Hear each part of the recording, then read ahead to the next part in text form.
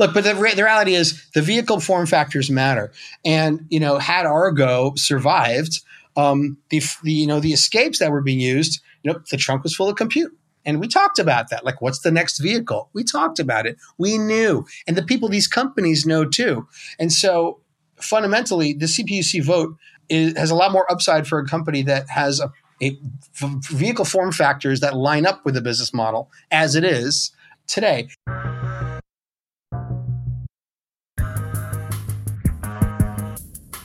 Hello and welcome to the Autonocast. I'm Kirsten Korosek, transportation editor at TechCrunch. And I'm Ed Niedermeyer. I'm the author of Ludicrous, the Unvarnished Story of Tesla Motors. And I'm Alex Roy, and I spent 4 years as an executive at a self-driving company. And I have a lot to say about today's topic, which is the CPUC decision and what came after. Who wants to start? The Battle of San Francisco. Well, so I saw that you had that note, Ed, that you were calling it the Battle of San Francisco. And I agree, but I also see this as a microcosm of what could actually end up playing out like in other cities around the country. Do you agree, or do you feel like this is a very San Francisco specific thing and we're not going to see this happen anywhere else? I think that's one of the biggest questions here. I actually tend to think that there's a lot of what's going on right now is very San Francisco and California based. I think a lot of the conflict, and we should probably backfill a little bit for our listeners, but it definitely feels as if, AVs, there are some like very, legitimate concerns that people have about AVs on the roads. And certainly we now have a number of incidents that sort of are fueling that, but also clearly there's a broader sort of conflict in the Bay Area between the tech industry and sort of everybody else. And that's been going on for a really long time. And I think that there's no doubt in my mind that like a lot of what we're seeing right now is being fueled by that. And so I'm curious to see if in other places the situation is different. But let's rewind here a sec. And Kirsten, you're the real reporter here.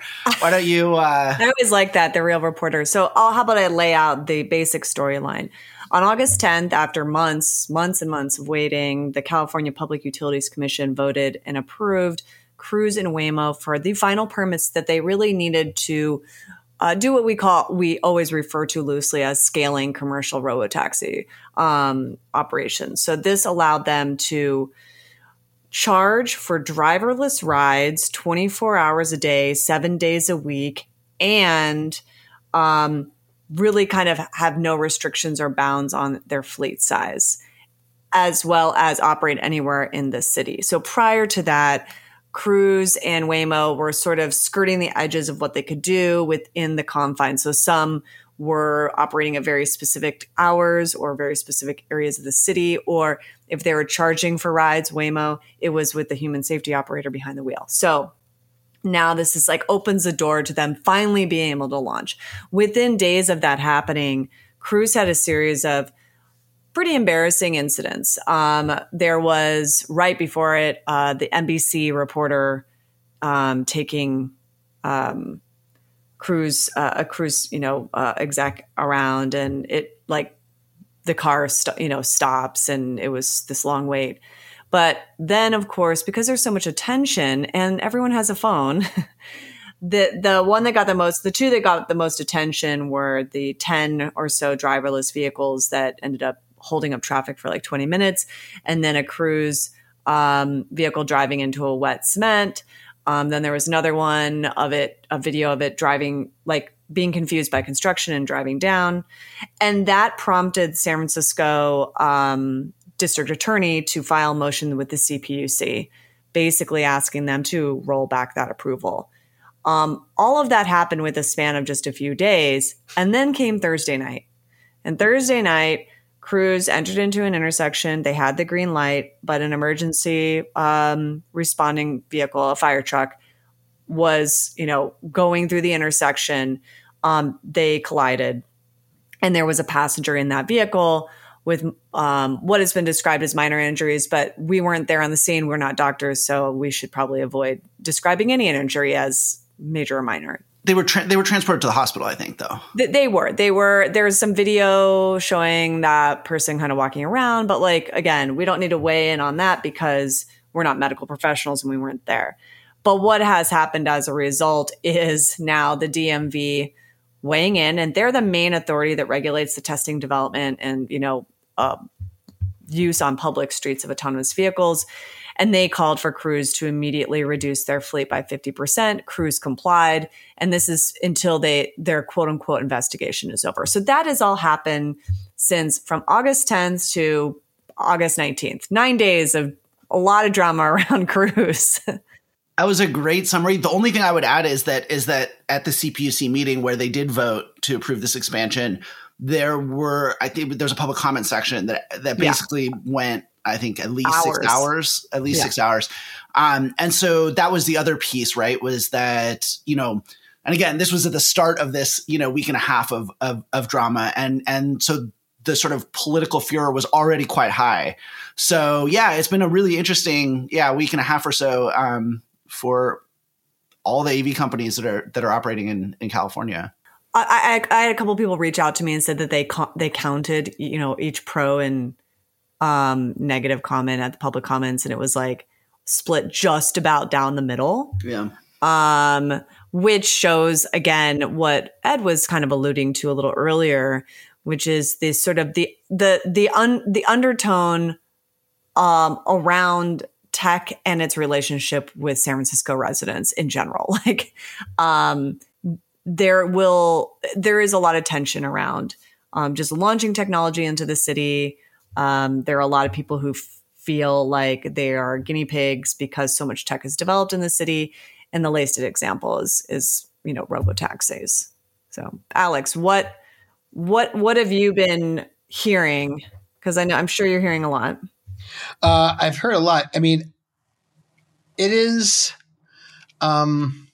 fascinating how slow people have been to acknowledge that there are fundamental differences between AV companies trying to deploy robotaxis. I mean, first of all, I've heard so few. The opponents to this have barely registered that Waymo and Cruise have very different issues, or even when the issues are similar, that the scale of issues is very different. And then the thing that really amazes me is the absolute total silence of the Tesla fan community, because literally on the scale of being part of this dialogue, Tesla doesn't even register. Like, they're just like not part of it at all. Like, in what universe could a Tesla now or anytime soon even participate in this debate? They can't. They literally can't. And the other day I was cruising around using FSD beta in my car, and it occurred to me that the part that Tesla FSD doesn't include at all is the very part that is at the core of these debates, which is, how do you perform a pickup and drop off? Where do you stop a car? How long do you stop for? And who does the vehicle call, or do first responders call when there's an issue? Like, Tesla technologically and operationally they're not even in the zone of operating a robotaxi network, unless there's a radical transformation of Tesla as a company with like a new division that just does this stuff. I mean, it's humorous that any Tesla stands even think they're part of it. They are not. And by the same token, I mean, right. So we saw, with Cruise, that failure to yield to an emergency vehicle, leading to an injury that maybe didn't require hospitalization, but that led to hospitalization. That is, it's interesting because at the hearing, a good week before that incident, there was a lot of concern about safety. At the time, I was like, really, the record of the robotaxis in San Francisco, it's not perfect by any stretch, but certainly from a purely a safety perspective, it's not bad. And here, and then unfortunately, Cruise's behavior like that is sort of the most objectionable, I think, from a safety perspective incident that has happened with a robotaxi in San Francisco. But I think you have to put it, and I feel like a little bit of a broken record on this, you do have to put that safety performance in, and the fact that that's the worst sort of incident so far that's happened with the robotaxi in San Francisco in the context of a Tesla, where again, you have, your driver assistance systems or whatever. But one of the really frustrating things about this to me is that, the safety record of Teslas are so bad. And yet, especially in the Bay Area, Teslas just blend into the background. People don't look at them and are like, oh, that might be unsafe. Whereas they look at an AV and it's just very easy. It jumps out. And so it's a symbol. Let me bring this back to Kirsten's original question, which I'll answer with a hot take. Once the CPUC vote happened and the green light was given, but before all the incidents in the ensuing days, my first reaction, and it remains, actually, it was proven true, is the CPUC, had they gone negative, would have been a big optics downside for the industry. But not like from a practical standpoint, it isn't really that much of a downside. And that they got it is an optics upside, but not really that much of an upside. Because the reality is, if you wanted to, so what? You could charge money $7.24 unless you are operating vehicles at scale on routes that could potentially be profitable. The vote doesn't matter. So the vote actually greatly favors Waymo because Waymo has vehicles deployed right now, the Jaguars, which could operate in theory doing airport pickup and drop into downtown San Francisco, which is, as we all know, you look at the Uber numbers, those are the routes you want to run. And Cruise can't do that right now. And wait, hold on one second. Yeah. How is Waymo right now able to do that in San Francisco? Because they have a human safety operator? Because they have the vehicle in a form factor that can legally, it's a vehicle that can do that. Where's the origin? You're not going to run bolts. It doesn't have a luggage space, luggage capacity. All this technology, even if it operated perfectly today, from a practical standpoint, a bigger vehicle that has a real trunk can carry multiple passengers, paying with luggage. Does the iPace have luggage space? Oh, yeah. So, this is, again, where where people who, even including myself, have kind of poo-pooed Waymo for being so theoretically slow in rollout. And yet all the years of deployment and testing in Phoenix pay off. When I take a Waymo in Phoenix to the airport and I get dropped off, the trunk opens automatically, let me take my luggage out. They figured out the small stuff and the big stuff. I'm going to push back a little bit though, because when I've taken a human driven Uber, I've been delivered to the airport in a Chevy Bolt multiple times. So yeah, but it didn't. The trunk space is full of the compute.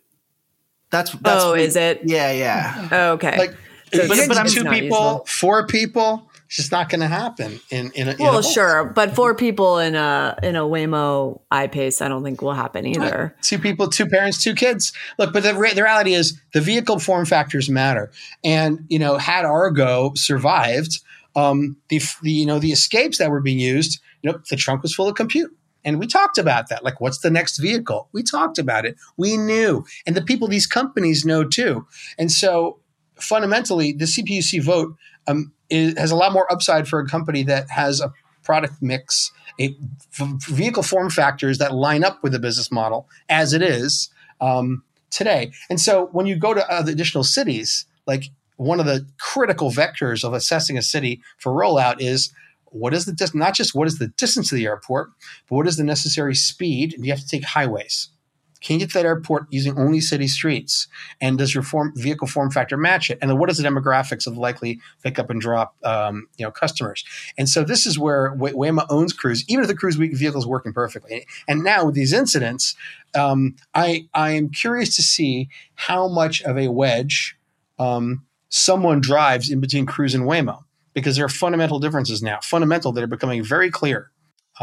And it's product form factor, it's performance. Sorry, but don't you feel like we're just one, if Waymo also had an incident now or sometime in the next couple of weeks, I think it'd be harder. I do think there's very distinct differences between the companies, how they communicate, how they roll out.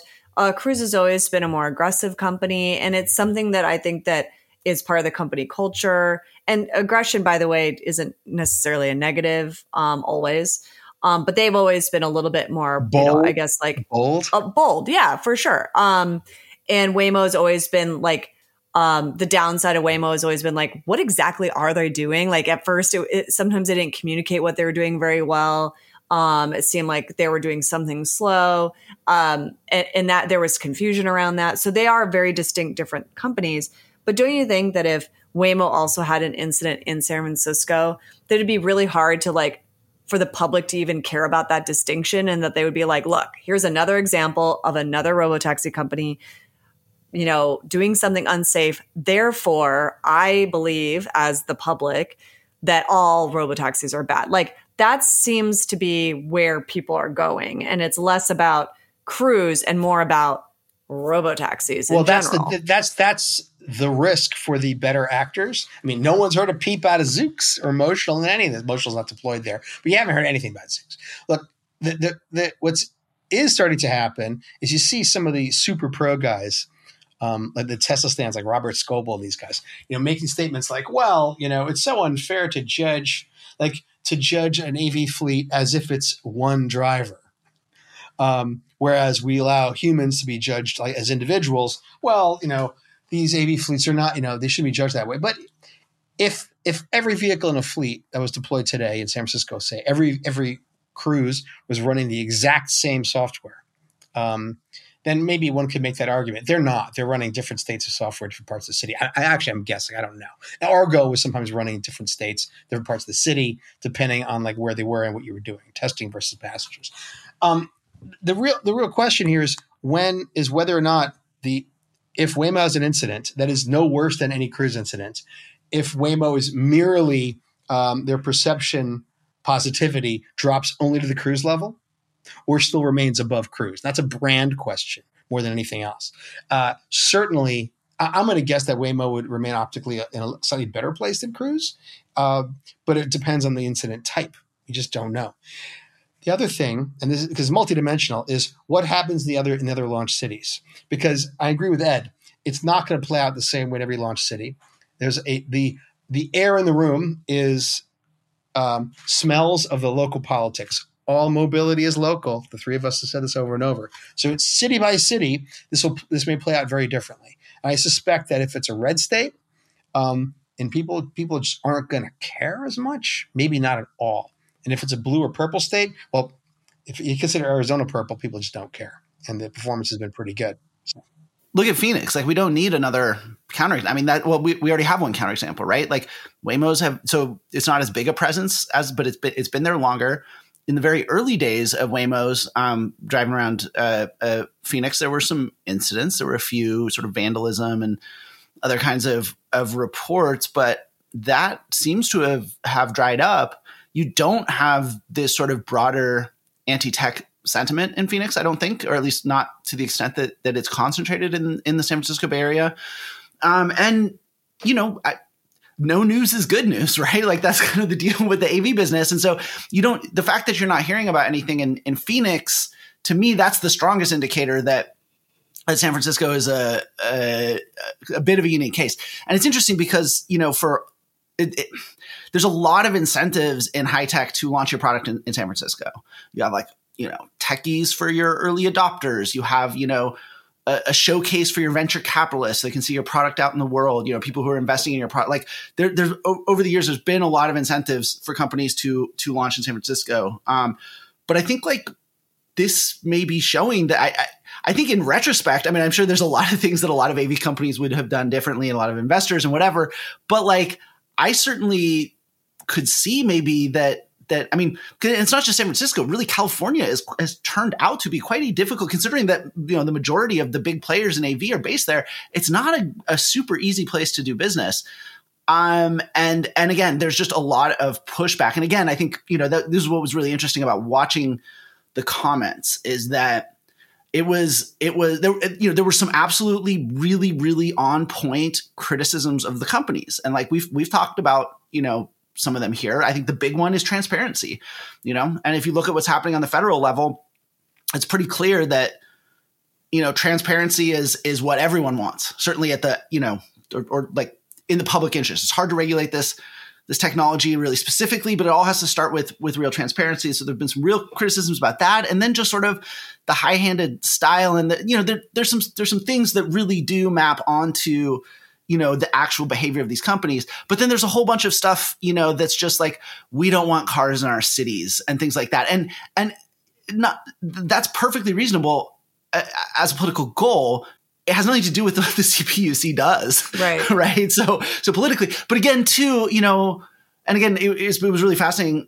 And I guess it was our last episode discussing, some of the walkable development that is happening in Phoenix. But like, I don't think there's a lot of people who live in the Phoenix area who are like, yeah, let's not do AVs, because a reasonable alternative to that is just like tearing everything up and making Phoenix a car-free city. Yeah, no one's clamoring for that in Phoenix. It's interesting because California, as you stated, is weird politically, and partly because they've been a test bed for other mobility experiments gone awry, right? And so there is an understandable reason for some people's comments about, like, look what will happen with ride hailing is a good example.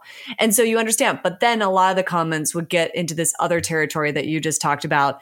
That is, if that's our political goal, fine, but like has nothing to do actually with like robotaxis, but they sort of like expand their sort of negative feelings outwardly.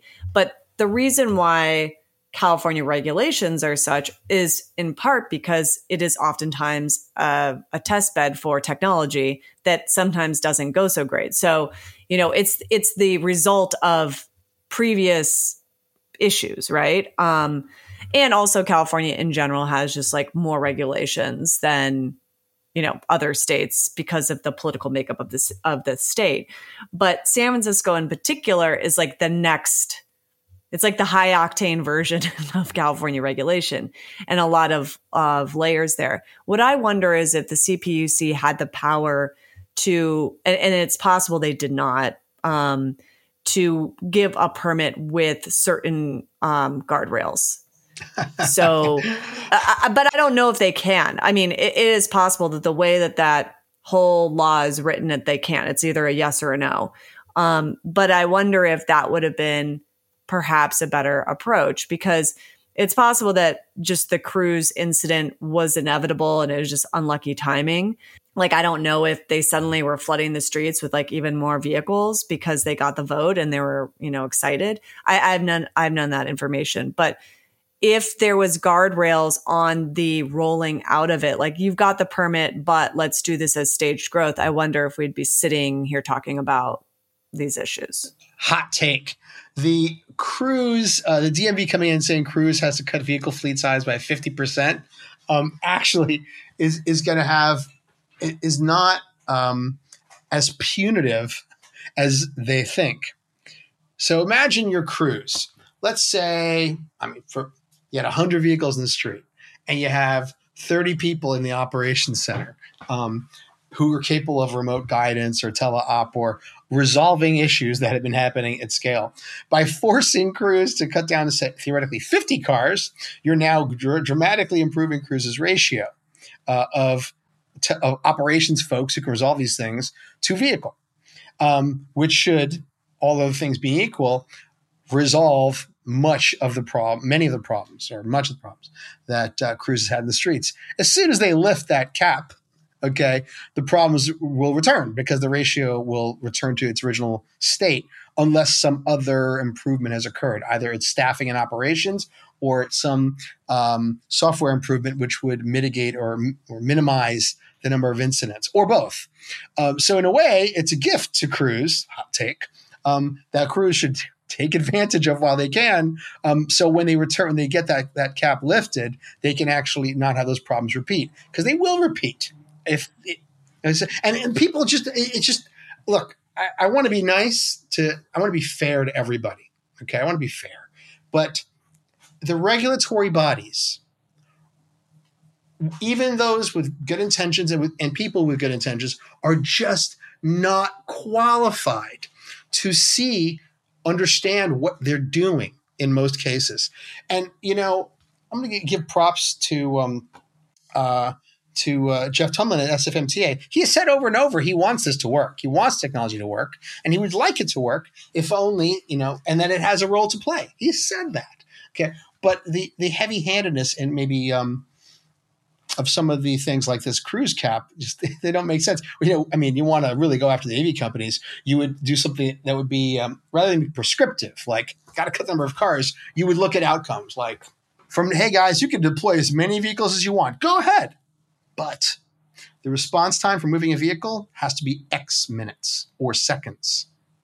You will see a rapid. Well, don't you see this as I wouldn't disagree with you on that. That would make a lot of sense. Is again putting some guardrails on or some standards, right?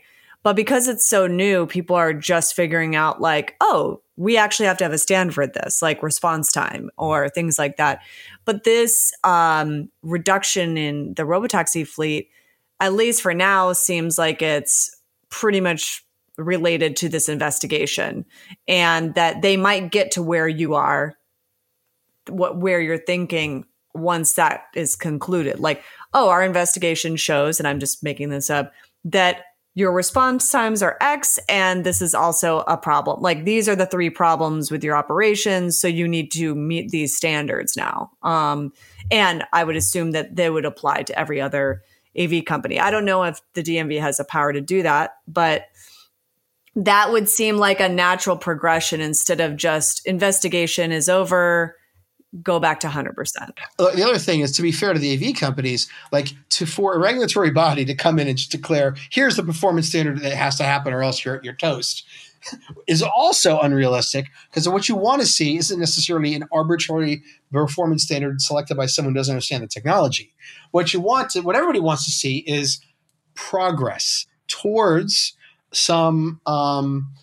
something which performance level, which everyone can agree is better than what we have across humans or AV.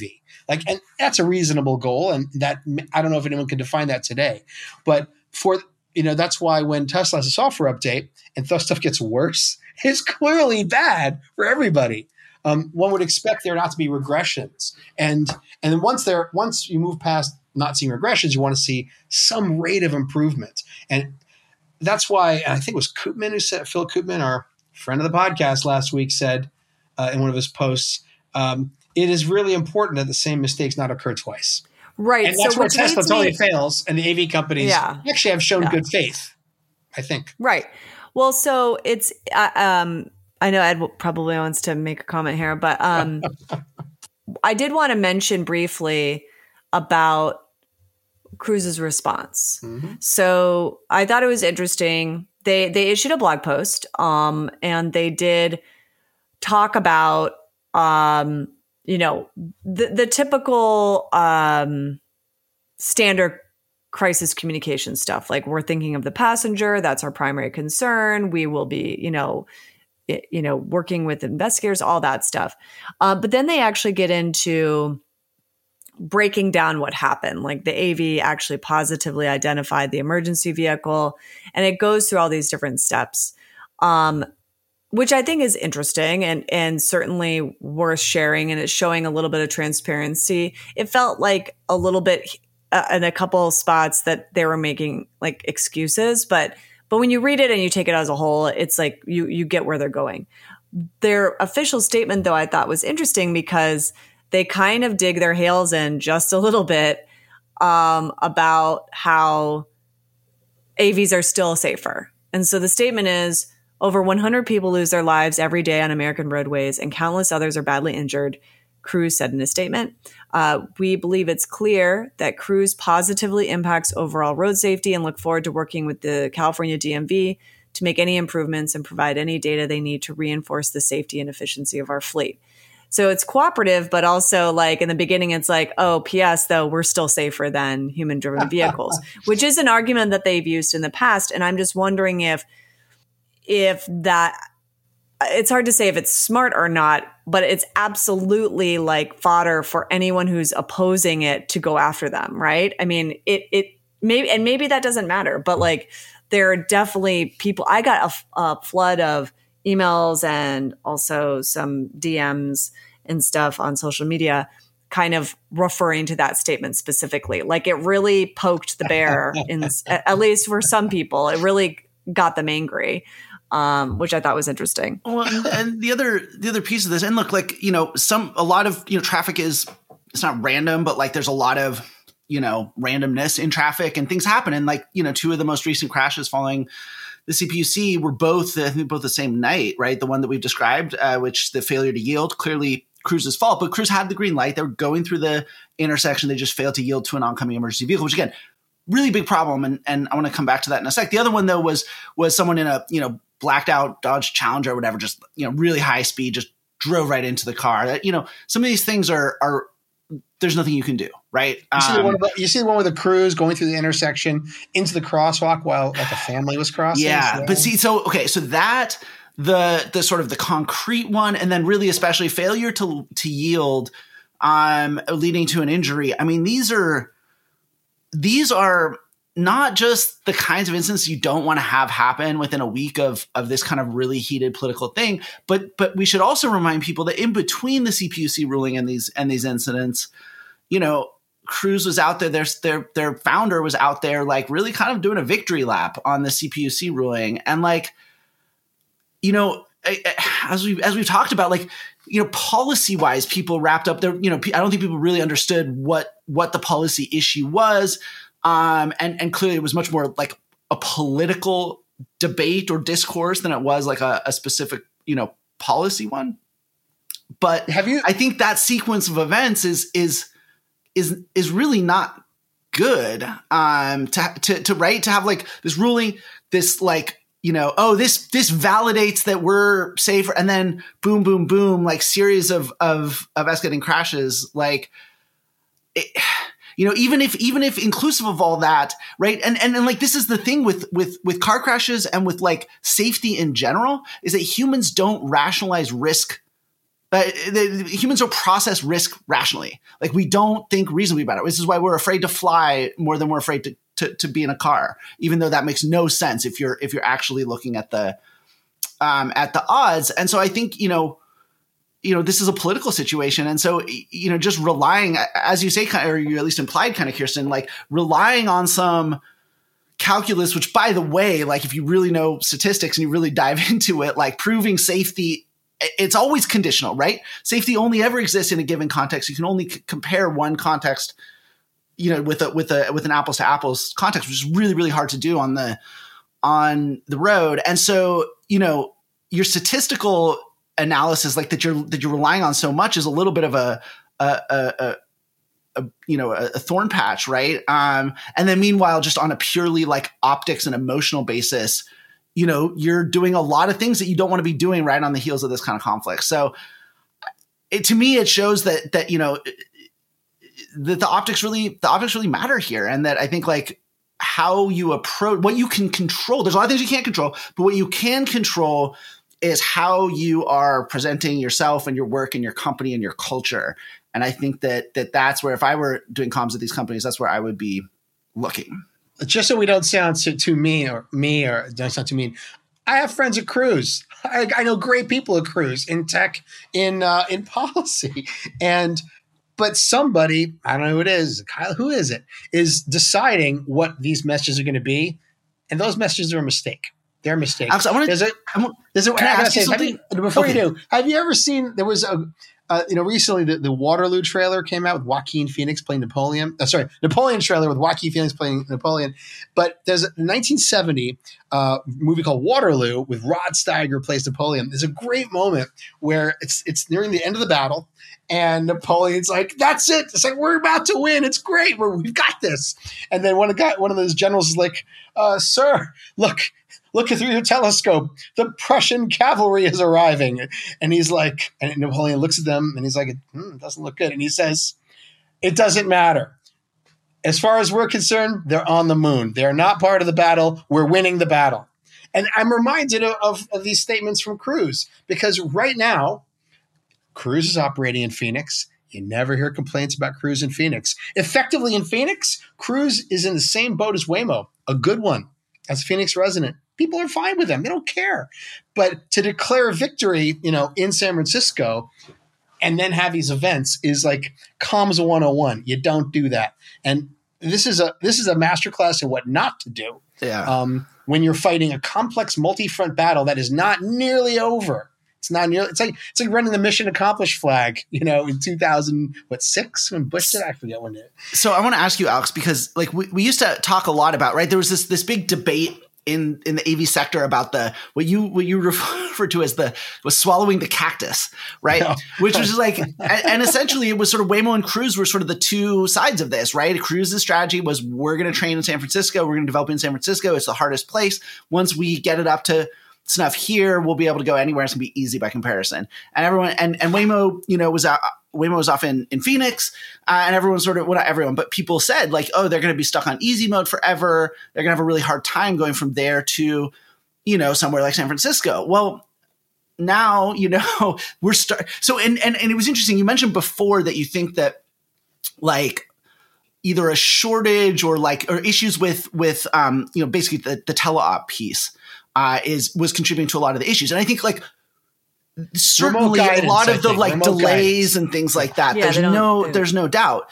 But now, I mean, we're actually talking about like incidents, crashes, like driving into concrete, like a lot of things that I don't know if it's just, so I'm curious, like, do you feel like there seems to me to be a delta opening between Waymo's performance and Cruise's performance in San Francisco. Now, I do know they operate in slightly different domains, although that may be changing. I'm just kind of curious, like, looking at it. Don't you think it's too early? Sorry to chime in here, but like, don't you think it's too early to make comparisons? Because neither company really shares fleet size. Of course, so it's too early. We don't know the concept. That's what we do here. It feels like there's a delta, Ed, and Kirsten, you're right. We don't have enough data.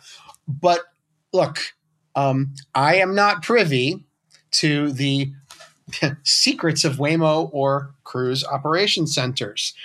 But when a vehicle stops, in theory, there's a timer goes off, there's a timeout, something happens, and someone at operations is made aware of it, or should be.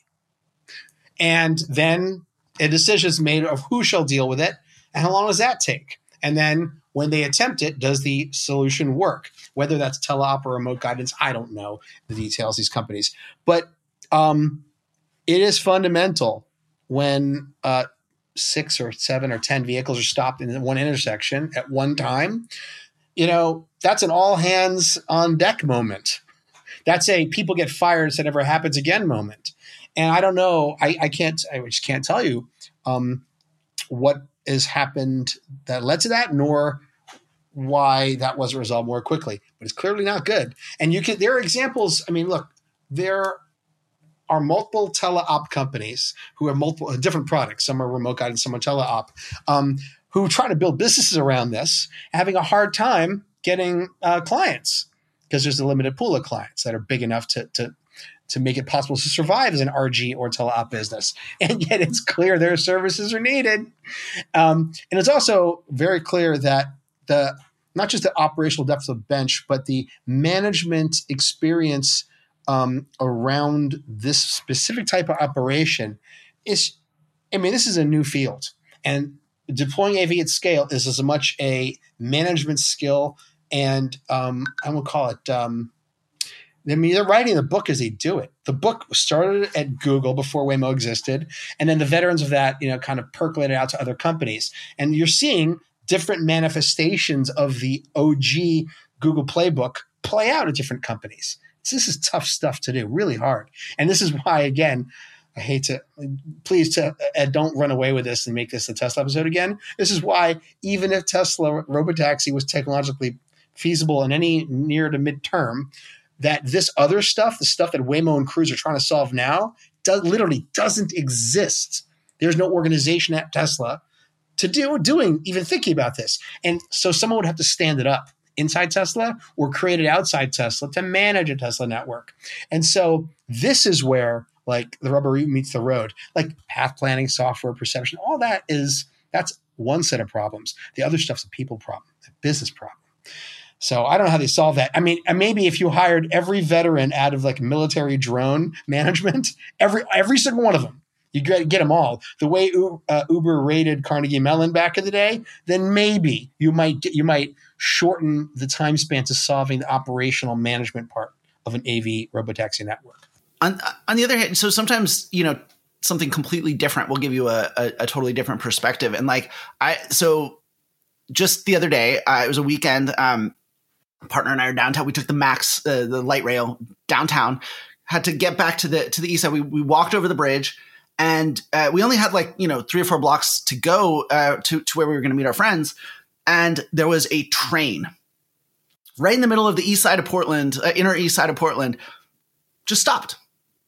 And we had about 20 minutes. And it was going to take us, about 5 minutes to get to the place that we were meeting our friends. And so we stopped. There was a little brew pub because, of course, it's Portland. There's a brew pub everywhere, and had a beer. And 15 minutes go by, and the train is still sitting there. It's just sitting, doing nothing.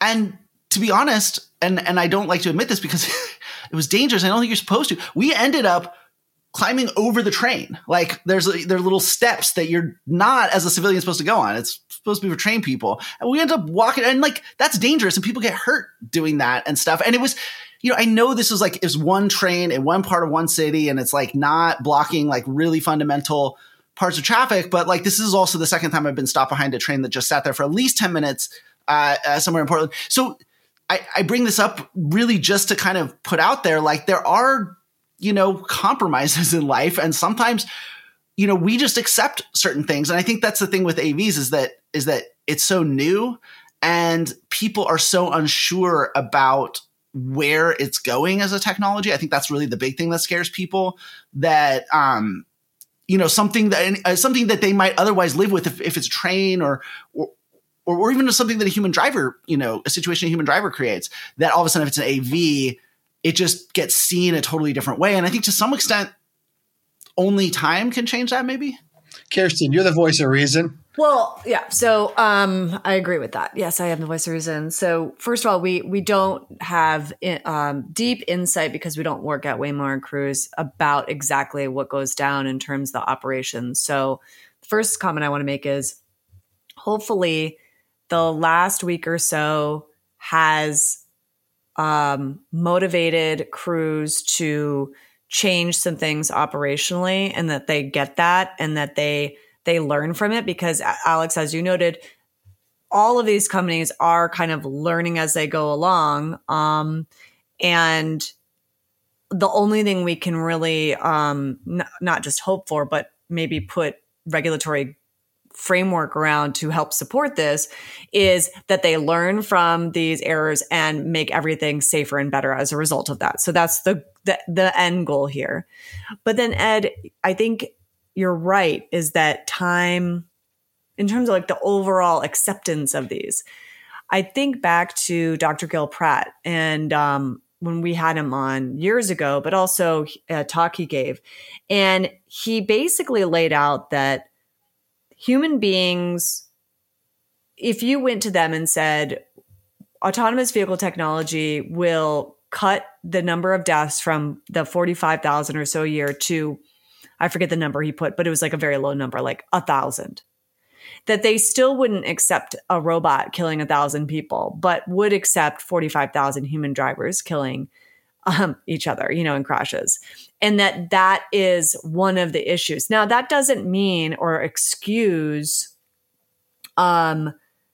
operational risk and problems within AV companies, but it does lay out the bar in which human beings have a hard time getting over. It means that operations and safety and comms matter even more. Yes. Than you're going up against a mountain. Essentially, human psyche will not accept one death from a robot car. And that might seem unfair and crazy, but it's the reality. So how do you then deal with that? And I think that the companies that deal with that correctly are the ones that will, ultimately be more successful. I have a suggestion, my friends. If you would like to see safer streets, you should sign up and join the Human Driving Association, because seriously, the original platform, which I wrote as a joke 5 years ago, basically said, we're okay with automation if there's some transparency around it. But we also absolutely demand that you achieve a higher level of professionalism behind the wheel. And the thing that I absolutely disgusts me, hot take, how many hot takes can I have today? These guys putting the cones on the roof, on the hoods of these AVs.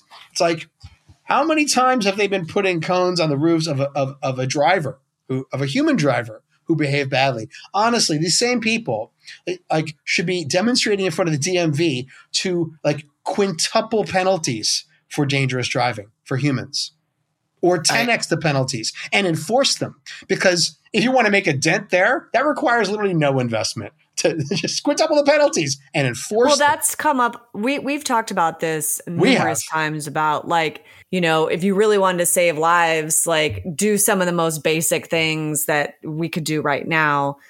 Start there, and that where is this sense of urgency and protest around things like people who text and drive? You just don't really see it. But I think in general, back to my previous point, that it is, and as Ed was saying earlier, human driver behavior has become accepted. And as irrational as that is, it is the reality. Yeah. And it kind of bothers me that right?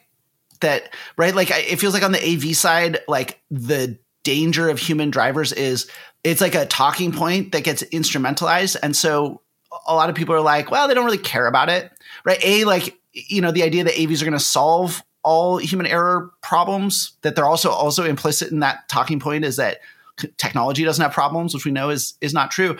But I have to say, the people who are the loudest about, banning, well, first of all, not liking AVs, but then sort of banning cars generally and whatever, are also the people.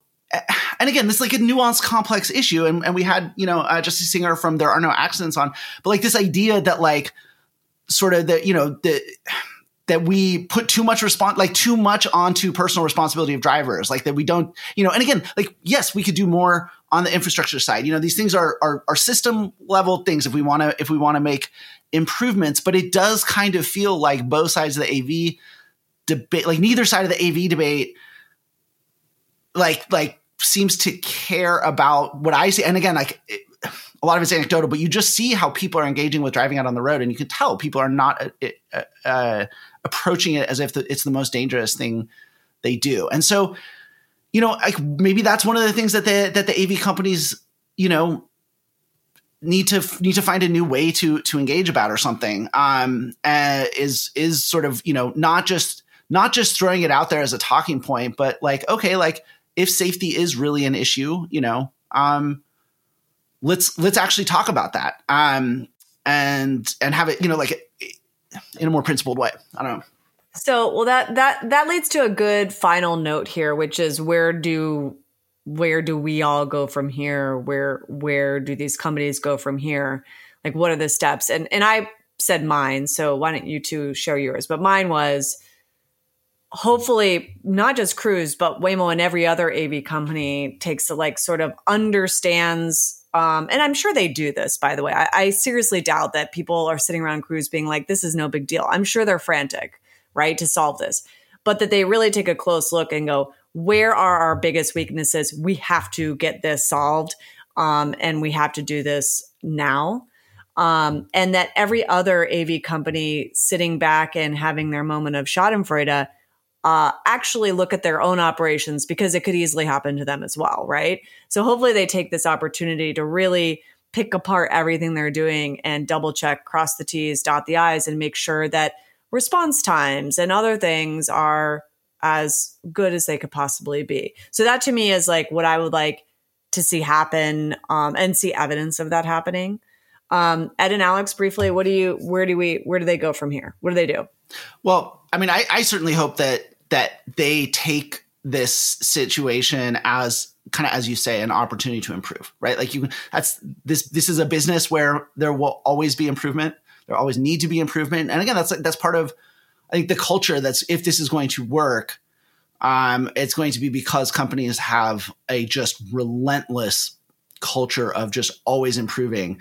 And again, solving problems on the technological side, on the operation side, and as we discussed, sort of on the comms and PR side.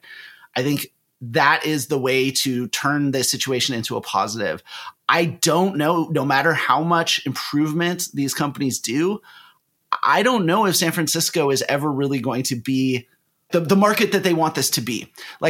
I do think that, for better or for worse, there's a political situation on the ground in the San Francisco Bay Area that AVs are now inextricably caught up in, and that to some extent healing the divide in this community that we saw in very vivid display the other week that's not something that AV companies can solve. It's something that AV companies have to navigate, but I don't think they're going to solve.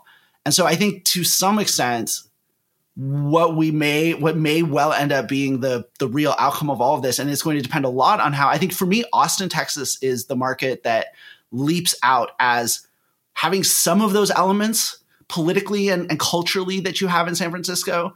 There is definitely a little bit of a culture of a culture war between tech and everyone else in Austin that's been kind of slowly bubbling up there, but it's nowhere close to what it's like in the Bay Area.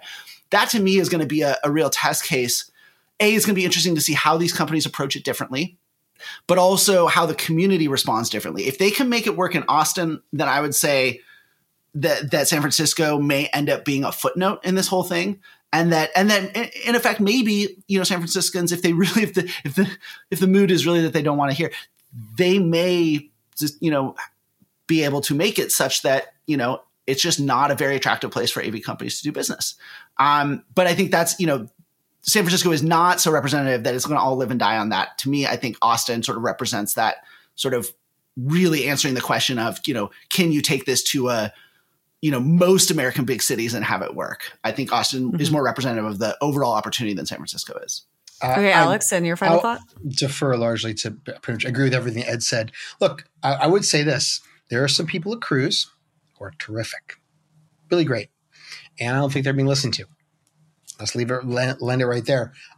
They should be, because what a tremendous opportunity AV is, and how disappointing it would be to see it delayed because of a tonal comms, optically suboptimal approach. How disappointing that would be.